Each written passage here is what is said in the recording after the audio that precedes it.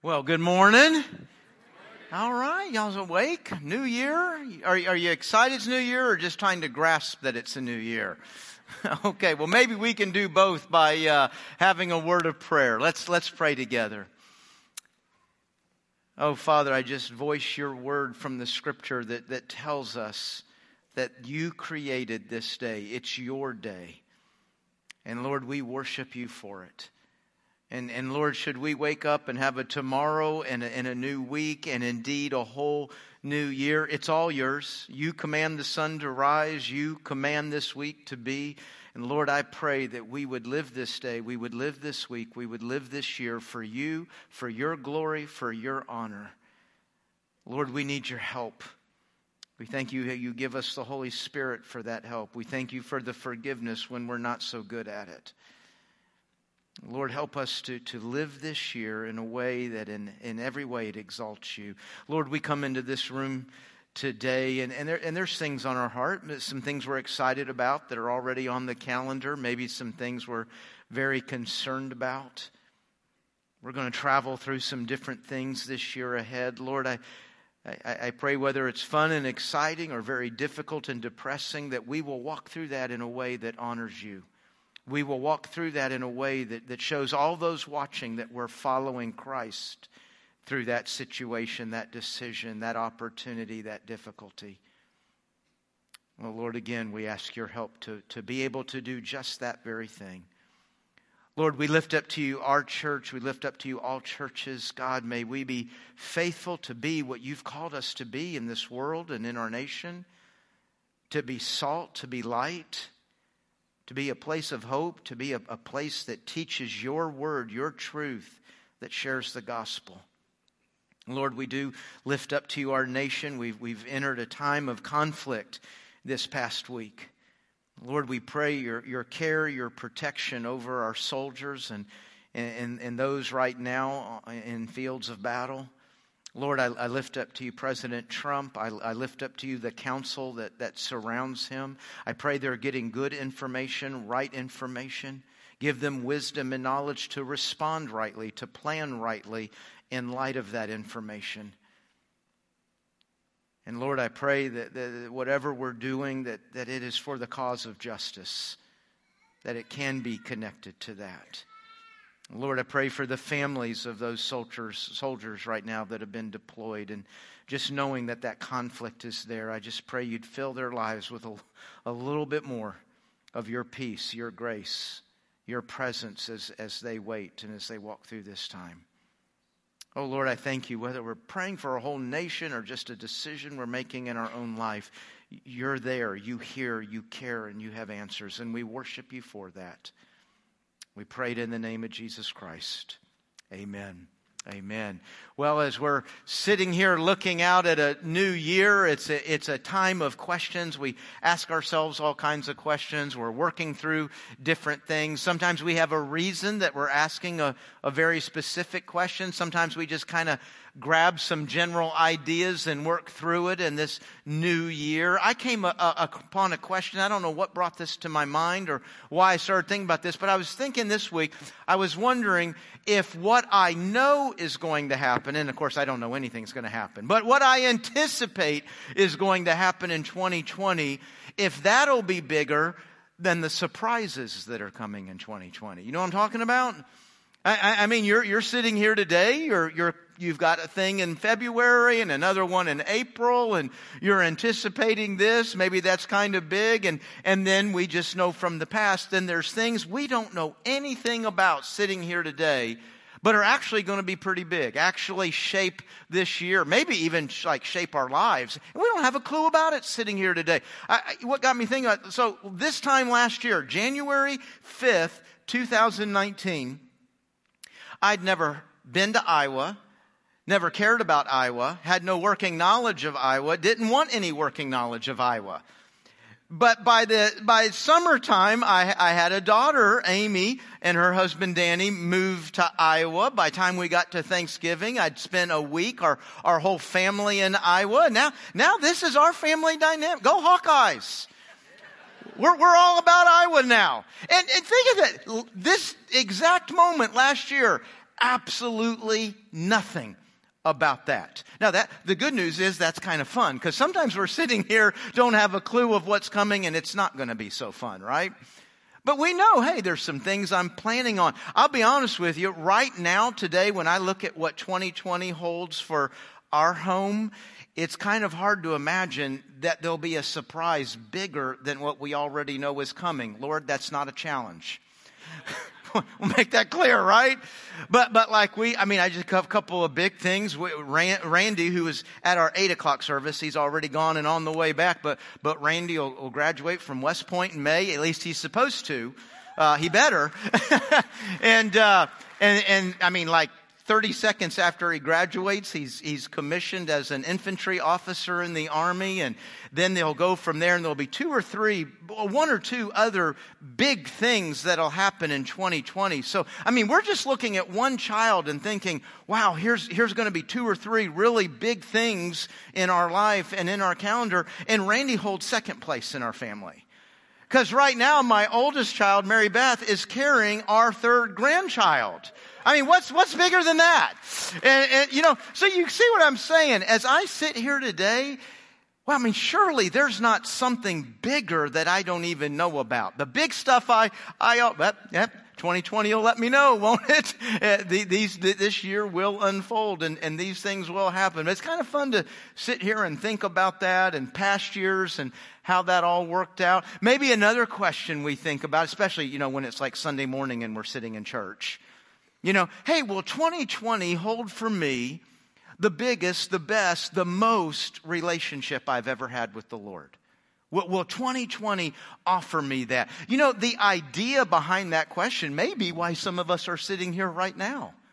We are kind of looking at the year out in front, and we know something needs to be different. We know something needs to change, and maybe I should go to church. Maybe I should, maybe I need God. Maybe I want God. I don't know. Is God interested in me? And so we're kind of working through these questions, and that lands us in church the first Sunday of January. Well, I've got good news for you. God is interested in you. Man, if you don't leave with anything else this morning, go ahead and take that with you and just marinate on that all week long. God is interested in you. And yes, absolutely, this is a guarantee. I'll sign anything you need. You can have more relationship with Christ this year than you have ever had before. As a matter of fact, our church wants to help you do just that. And I'm not saying that because I'm the pastor, and I'm not saying that because that would seem like the job of the church, right? No, I'm saying very specifically, we have a very concrete idea about how we can help every single person in here have more relationship with the Lord than they've ever had. And what we want to hold out to you, the path we kind of want to lay out here, may be something many of us have never considered. You expect me to say, oh, you need to read your Bible. Oh, you need to pray. Oh, you need to be in church. There's a handful of things we know. If there's an equation, these things are probably a part of it. I'm going to suggest to you the biggest part of the equation most of us never pick up. And maybe why the equation doesn't quite get to where we want. So we've got a theme for this year, and my theme for the series in January is going to be around this, but it's going to evolve into what we're doing the whole year, and it's very simply this: be one who leads one. Be one who leads one. Anything you are looking for, anything you want to happen in your own relationship with God is profoundly impacted when you get involved in leading another in their relationship with the God. Now, here's what I'm guessing. Here's what I'm guessing is that well over half of us, maybe like 8 out of 10 of us, are right now interacting with that word lead. And you automatically disqualify yourself. I can't lead. I can barely lead myself. I don't know enough. I'm not smart. I don't know what I would say. I don't know what I can't lead somebody else in a way that helps their relationship with the Lord. Well, then take out the word lead and put the word encourage. Put the word help. If those 2 words are too big, then just do this. Walk alongside. Just walk alongside somebody else in their relationship with God. Folks, you will not believe how much that dynamic right there impacts your own walk with Christ.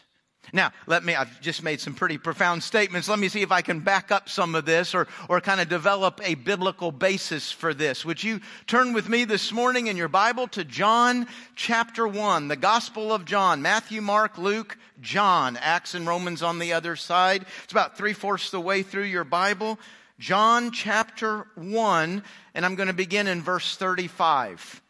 John chapter 1, verse 35. It says there, and the next day, again, John, let me stop right here because there's going to be Johns running all over the place in this story, okay? So we've got the John I just mentioned, John the Apostle. He's writing, but he's not in the story yet. And then there's John the Baptist. That's the John just referred to here. And then at the end of what I read, you're going to meet a father named John, and that's just his name, John. Don't have to worry any more about it. So we got John the Apostle who's writing, John the Baptist who we're talking about right here. The next day again, John the Baptist was standing with two of his disciples. And he looked at Jesus as he walked by, and he said, "Behold, the Lamb of God." The two disciples heard him say this, and they followed Jesus. Jesus turned and saw them following and said to them, "What are you seeking?" And they said to him, "Rabbi," which means teacher. "Where are you staying?" He said to them, "Come and you will see." So they came and saw where he was staying, and they stayed with him that day, for it was about the 10th hour. One of the two who'd heard John speak and followed Jesus was Andrew. So you noticed at the beginning, it was just two unnamed disciples of John the Baptist. We just learned the name of one of them, and that was Andrew, Simon Peter's brother, verse 41. The first thing he did, he first found his own brother Simon and said to him, "We have found the Messiah," which means Christ. Okay, so the title of Jesus, Hebrew is Messiah. Greek is Christ. Christ and Messiah are both the same word, just two different languages, and they both mean anointed one. So what he just said in English is, we found the anointed one. We found the one from God. Verse 42. He brought him to Jesus. Jesus looked at him and said, "You're Simon, the son of John. You shall be called Cephas," which means Peter. The next day, Jesus decided to go to Galilee. He found Philip and said to him, "Follow me." Now, Philip was from Bethsaida, the city of Andrew and Peter, who we just learned about. Philip found Nathanael and said to him, "We have found him of whom Moses in the law and also the prophets wrote, Jesus of Nazareth, the son of Joseph." Now, I think you can read through this and think, okay, sure, that's good. What we just read is really some pretty profound, pretty dramatic movement in a story. Some really big life-altering decisions are being made here. Now, you see John the Baptist sees Jesus walk by and says, "Behold the Lamb of God." Now, probably to the average Jew walking on the street in 30 AD, the Lamb of God is going to mean a whole lot more than to the average American walking on the street in 2020 AD. Now, I'm not saying that we don't need the Lamb of God. No, we need the Lamb of God exactly the way that Jew did in 30 AD. But that title's just not going to grab our attention. It would have grabbed their attention. So I see some of the drama building in that, yes, John the Baptist has just said something that would have absolutely dialed those guys in. But what follows next in their following Jesus is pretty incredible. Now, they're disciples of John the Baptist. And they immediately switch and become disciples of Jesus, which was John the Baptist's plan. So don't feel like they were just disloyal to a friend or something. But that word disciple, we don't really have anything like this in our culture. Maybe words we would use are like mentor and mentoree. That would be similar to, if I've got a mentor, this is somebody I look up to, want to learn from in some kind of relational setting. Maybe in a little bit more of a business idea, we use the word internship.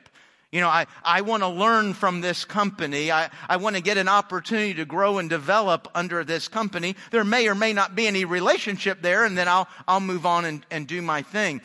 That's kind of in the neighborhood of a disciple. A disciple was a lot more relational and a lot more lifelong impacting. I mean, you basically, when you became a disciple, you're saying, I want to live life under you. I'm going to go where you go. I'm going to learn from you how to live life, how to respond to life. I'm going to follow you for the rest of life. And so that was the idea of a disciple. It was really a pretty big deal. And while you and I open the Bible, the Gospels, and we see that word a lot, don't get the idea that everybody was the disciple of somebody, because they weren't. Probably most people weren't. But we see that a lot here. We are, right, disciples of Christ. We've said, I want to live life under you. I want to follow you. And that's what these two guys have just done here. But what kind of blows me away is that word following. Now, you know, I can follow you to lunch. I can follow you to somewhere I don't need to go. That's not what's happening here. Okay, that word follow, and I'm taking us all back to 8th grade grammar. That's a wonderful memory, isn't it? Probably not for most of us. Grammar's not like a favorite. But the verb here for following, the tense, is a once-for-all action. Okay, now just hold on to that. It's a once-for-all action. In other words, when it says they followed Jesus, this is what it is not saying. It's not saying, hey, let's follow this guy down the road a bit. Well, let's just see what Jesus is about. What's he got to say? What's he got to offer? Let's follow him for a bit and see what's going on here. Would there be anything wrong if they'd said that? No, not at all. There's nothing wrong with doing that. Some of you in here today may be doing that thing right now. Hey, I'll check this out for a while. I want to see, want to hear, want to learn if there's anything here for me. No, there's nothing wrong with that. That's just not what they're doing. To the best of their ability, I mean, none of us knows what we're going to be able to accomplish tomorrow. I mean, in all honesty, right? But to the best of their ability, what's in their heart and mind right now is, I am going to follow you for the rest of my life. I mean, literally, folks. So what has happened here is, hey, the Lamb of God. And in that moment, that is now the course of my life. Well, that's pretty big, isn't it? There's a really big thing happening in this moment. And what I'm kind of blown away by, I mean, folks, stop and consider how little they know about Jesus as they make that decision. Now, I wouldn't assume they know nothing. They've been disciples of John the Baptist. What's John the Baptist's purpose in the world? It's to announce that the Messiah is coming. So if you were a disciple of John the Baptist the last 3 months, the last year, we've probably been learning about the Messiah, right? What does the scripture have to say about the Messiah? What's the Messiah going to be? What's the Messiah going to do? So they've probably been learning something, but they don't know his face.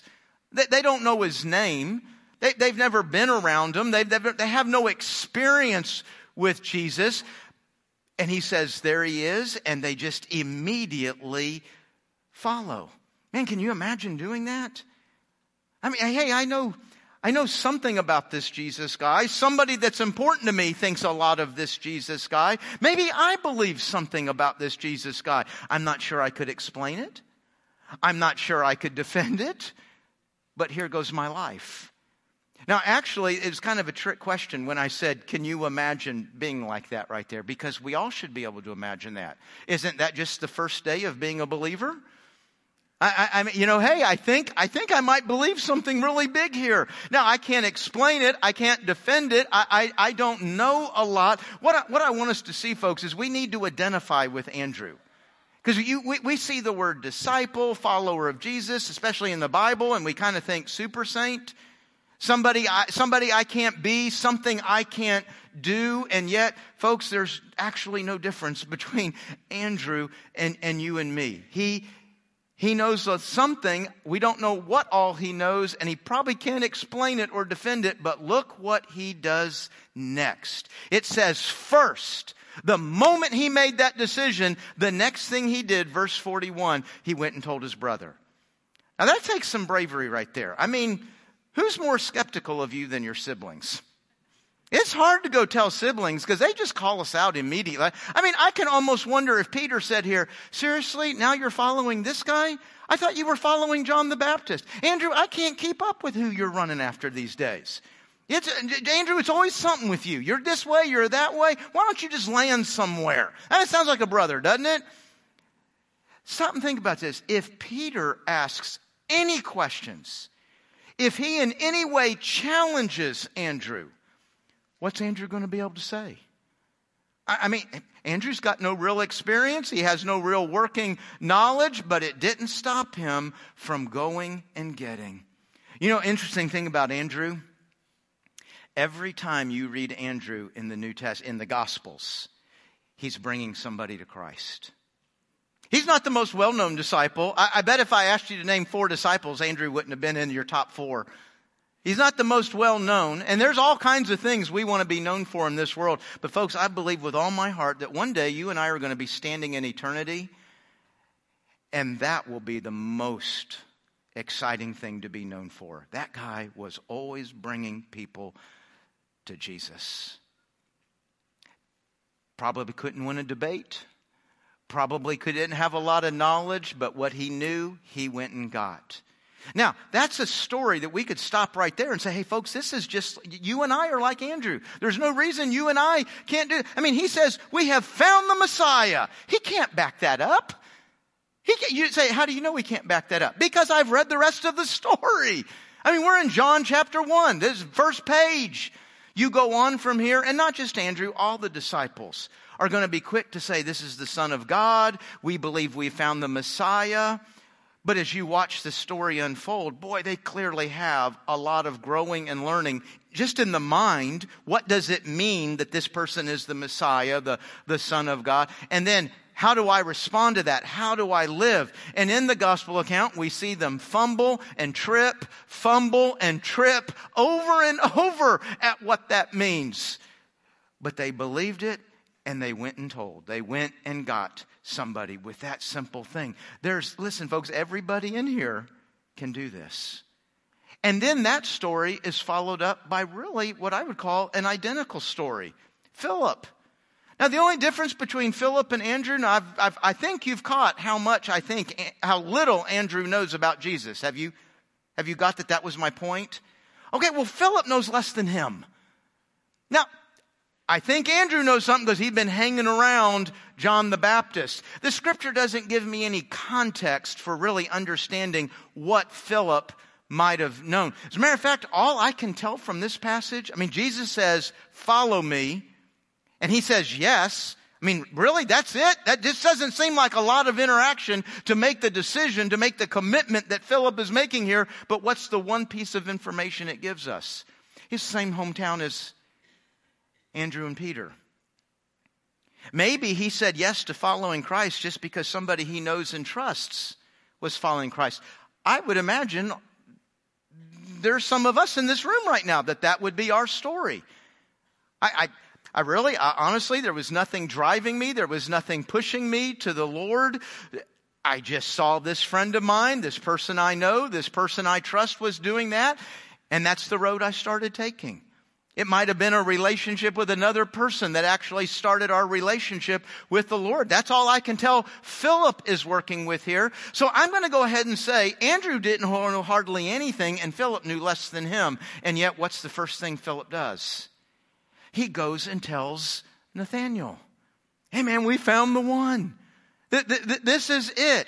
This whole activity of going and telling. Listen, how do I keep saying this? Philip and Andrew haven't been to any Bible studies yet. Philip and Andrew haven't been to any training yet. They haven't been to, I'm on my way to be a disciple 101. They haven't been to one day I'm going to be an apostle 201. One day I'm going to be a super saint 301. They haven't been to any of these classes. They haven't done any of this. They're not ready to win a debate. They're not ready to get in an argument. All they're doing is going and inviting. Come and see. They're doing something that every single person in this room can do. Every single one of us can do this. And what they did, folks, changed the world. You realize that, right? I mean, 2,000 years later, you're sitting here and we're talking about them. 2,000 years later, we're living on a planet where 1 out of 7 people follows the person they were saying, hey, come and see this. Within 100 years, I didn't say change comes overnight. Within 100 years, they changed the Roman Empire with a simple activity of going and getting, an invitation to come and see. You know what really I think they ask people to do is come and worship. You know, I said this whole month, we're going to be saying, be one who leads one. And each Sunday, I'm going to focus on a specific thing. We come alongside somebody. We encourage somebody. We help somebody to do. Today, it's to worship. Now, I know when I say worship, you think 8 o'clock, 9:15, or 10:45. This campus or the Midlothian campus? Yes, this moment right here is worship. That's not what I mean when I say bringing people to Jesus to worship. Is this a part of it? Oh, this is the fuel. Now, can you worship without being here? Yes, you can. Do you have to be here each week? No, you don't. But what's going to happen is sooner or later your worship is running on fumes. Sooner or later, your worship is running empty. This is the fuel. This time, this moment, our gathering to worship is the fuel for the rest of our week of living a life that worships the Lord. But what worship is here is just simply bringing somebody to Christ to evaluate his worth. That's what worship is, the worth of something. Do you find him worthy of following? Do you find him worthy of putting your faith in? Do you find him worthy of giving your time to sing and to pray and to study together? Do you find it? I don't see them arguing with the people they bring. I don't see them trying to debate them. They just simply, hey, come and see. And you decide who you believe Jesus is. They bring people to worship. And folks, this is a dynamic. I tell you, gosh, I hope this is not offensive. I just think so many people in the church, capital C, not just our church, all churches everywhere, have a very minimal experience with Christ. Their whole relationship with Christ, whether it's 5 years long or 62 years long, it's a very minimal experience. It's a very minimal faith. It's a very minimal knowledge because they leave out this dynamic of going and getting. And folks, I 30 years of being in ministry, 40 years of walking with Christ, just watching the church, watching myself, watching you, watching people who go and get, always, 100% of the time, people who are in the business of going and getting are always growing in knowledge, always growing in faith, always growing in their experience. And guess what? You take that knowledge, you take that faith, you take that experience into all of the other issues and challenges of your life.